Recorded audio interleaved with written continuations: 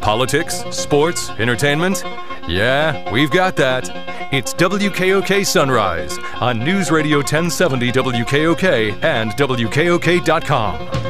And thank you so much for joining us on WKOK Sunrise. Rob Setter, fabulous producer, taking good care of us, making sure that as soon as an interview is complete, the WKOK podcast page is the place where you will find our WKOK interviews. On the newsline with us now, Joanne Troutman, President and CEO of the Greater Susquehanna Valley United Way, on GROW, the Gaining Resiliency and Obtaining Wellness Initiative. So first of all, good morning, Joanne. Thank you so much for checking in again.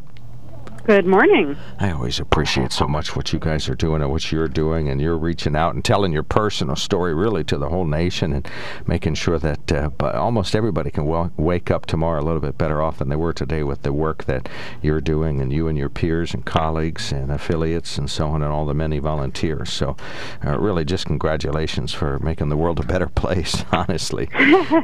Thank you. I'm fortunate to be surrounded by really amazing people, and that really makes us go.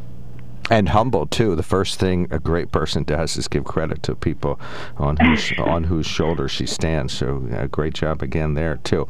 Well, let's talk about GROW.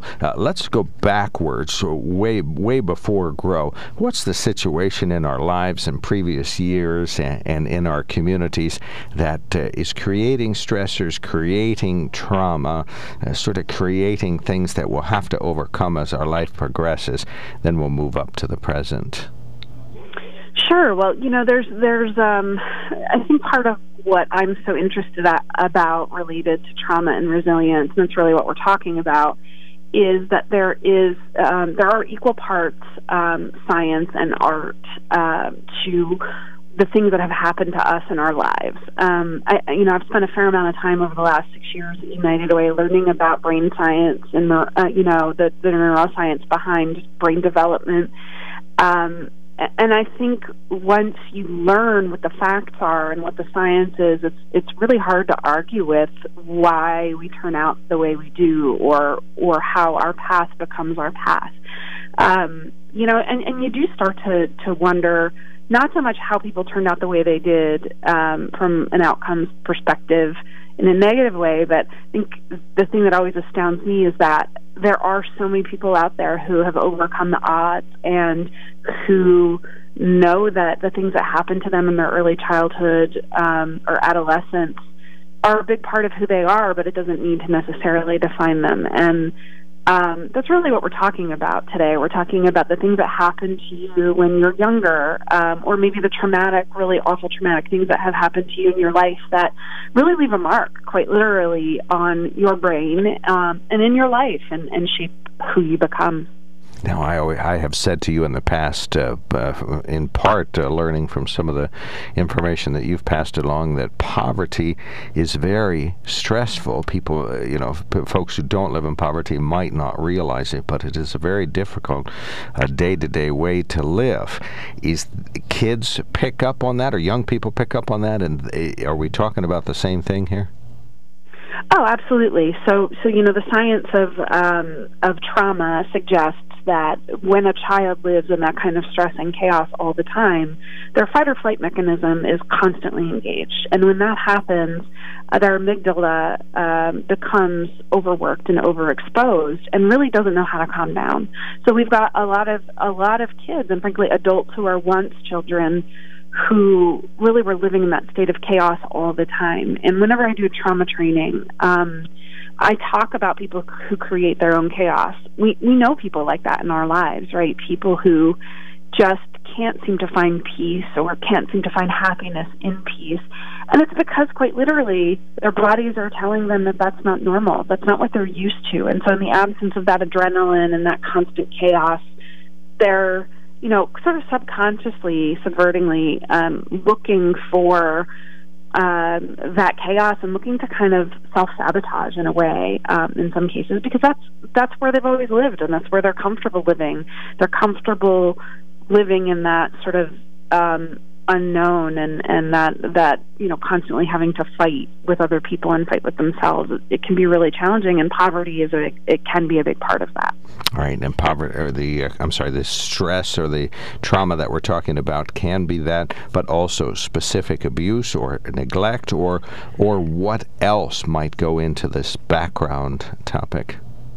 So there have been a number of studies that have been done. The first study that has been done around neuroscience as it relates to adverse childhood experiences was done by Kaiser Permanente in the 90s.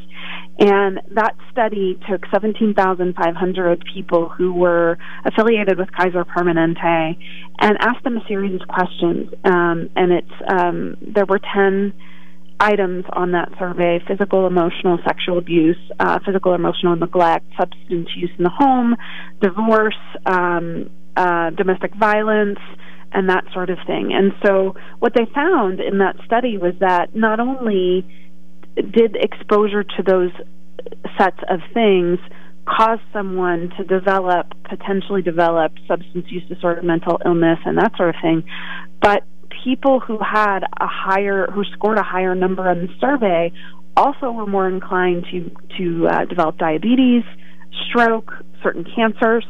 Some of those feel obvious to people, right? Because lifestyle lends itself to a lot of disease, but some of them weren't. And I think scientists were, and the study authors were really shocked by the results. And since then, that has been expanded. And so now we have a number of studies. One of the more recent ones has to do with the Philadelphia ACEs study that didn't just look at things in the home, but also looked at things in the community, what we might call toxic communities, things like community-level violence, not really having access to the appropriate resources, definitely poverty, food insecurity, housing insecurity, and where you live in your community really does play a big role in that. And so those are the kinds of things that we're really focused on, and getting people to understand that outward behaviors are a manifestation of the things that have happened to you in your life, for better or worse.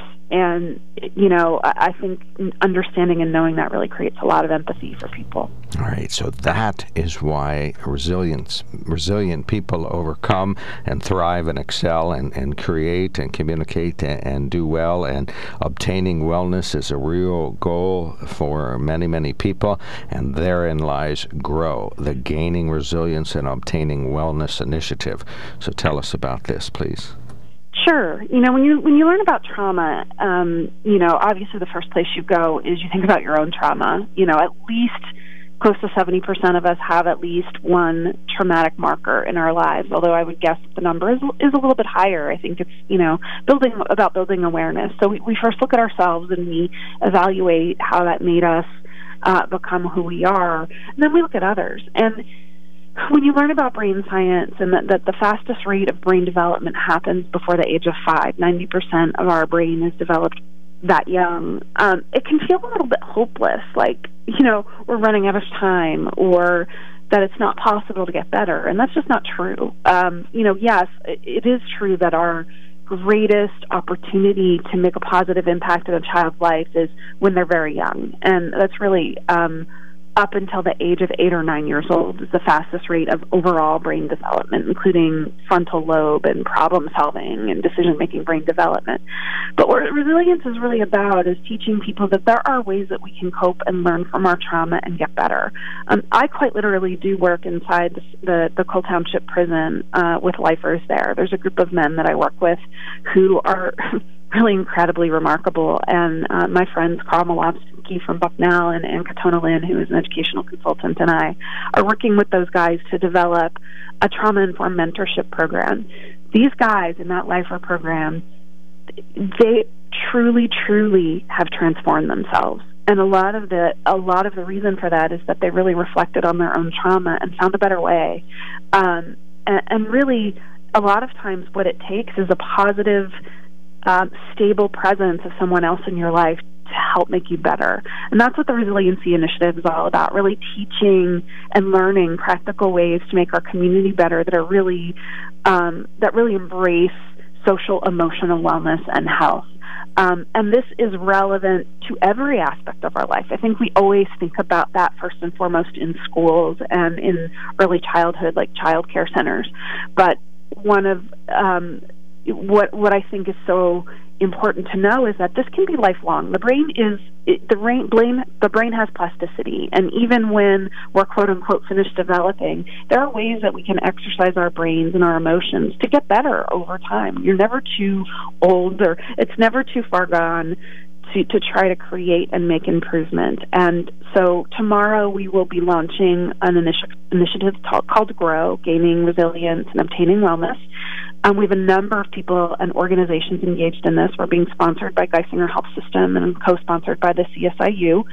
And tomorrow night we're bringing Dr. Rob Anda to do a virtual keynote for us. He is one of the original authors of the ACEs study. I kind of joke that he actually invented ACEs. And it's just a big deal that he's going to be coming and talking to people in our community, and he's so humble and he's so excited to talk about the work that he's done throughout his lifetime. And over the course of the next 3 months, we are going to be learning from each other. We're going to have a series of keynote speakers until the end of May. And we're partnering with Summit Child Development to do a showing on April 21st of No Small Matter, which is a documentary about early childhood. And then this will all culminate this spring on May 27th. We're going to have a virtual summit. And this is, as I mentioned, it's really important to be intentional and practical about this and think about what exactly our next steps are and what we can do. And so we'll be doing a lot of cross-sector collaboration. This is for anyone, but we're specifically targeting healthcare, law enforcement, and criminal justice, education, especially human services, community-level folks like faith-based organizations and parenting organizations, and business. Workforce is a big part of this. You know, our businesses are out there talking about how they can't get people to work for them and they can't get people to stay in jobs. Then they need to understand and learn about social emotional wellness, trauma, and resiliency. We're going to be bringing to the area experts and local experts. We're going to talk about how we do this. How do we do this together? How do we create a better community and a better future for everyone? All right, so we are talking about tomorrow evening, 7 to 8:30, a virtual event. You're going to want to go to gsvuw.org/ANDA, A-N-D-A, and that's because Dr. Rob Anda is going to be speaking.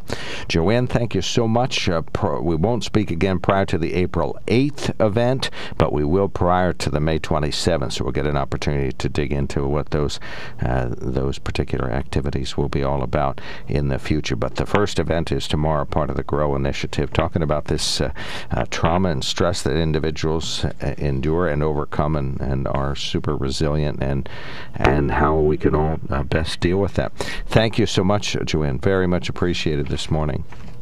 Thank you so much, Mark. We appreciate it, too. That is Joanne Troutman, President and CEO, Greater Susquehanna Valley United Way, gsvuw.org/ANDA for more information on tomorrow night's event.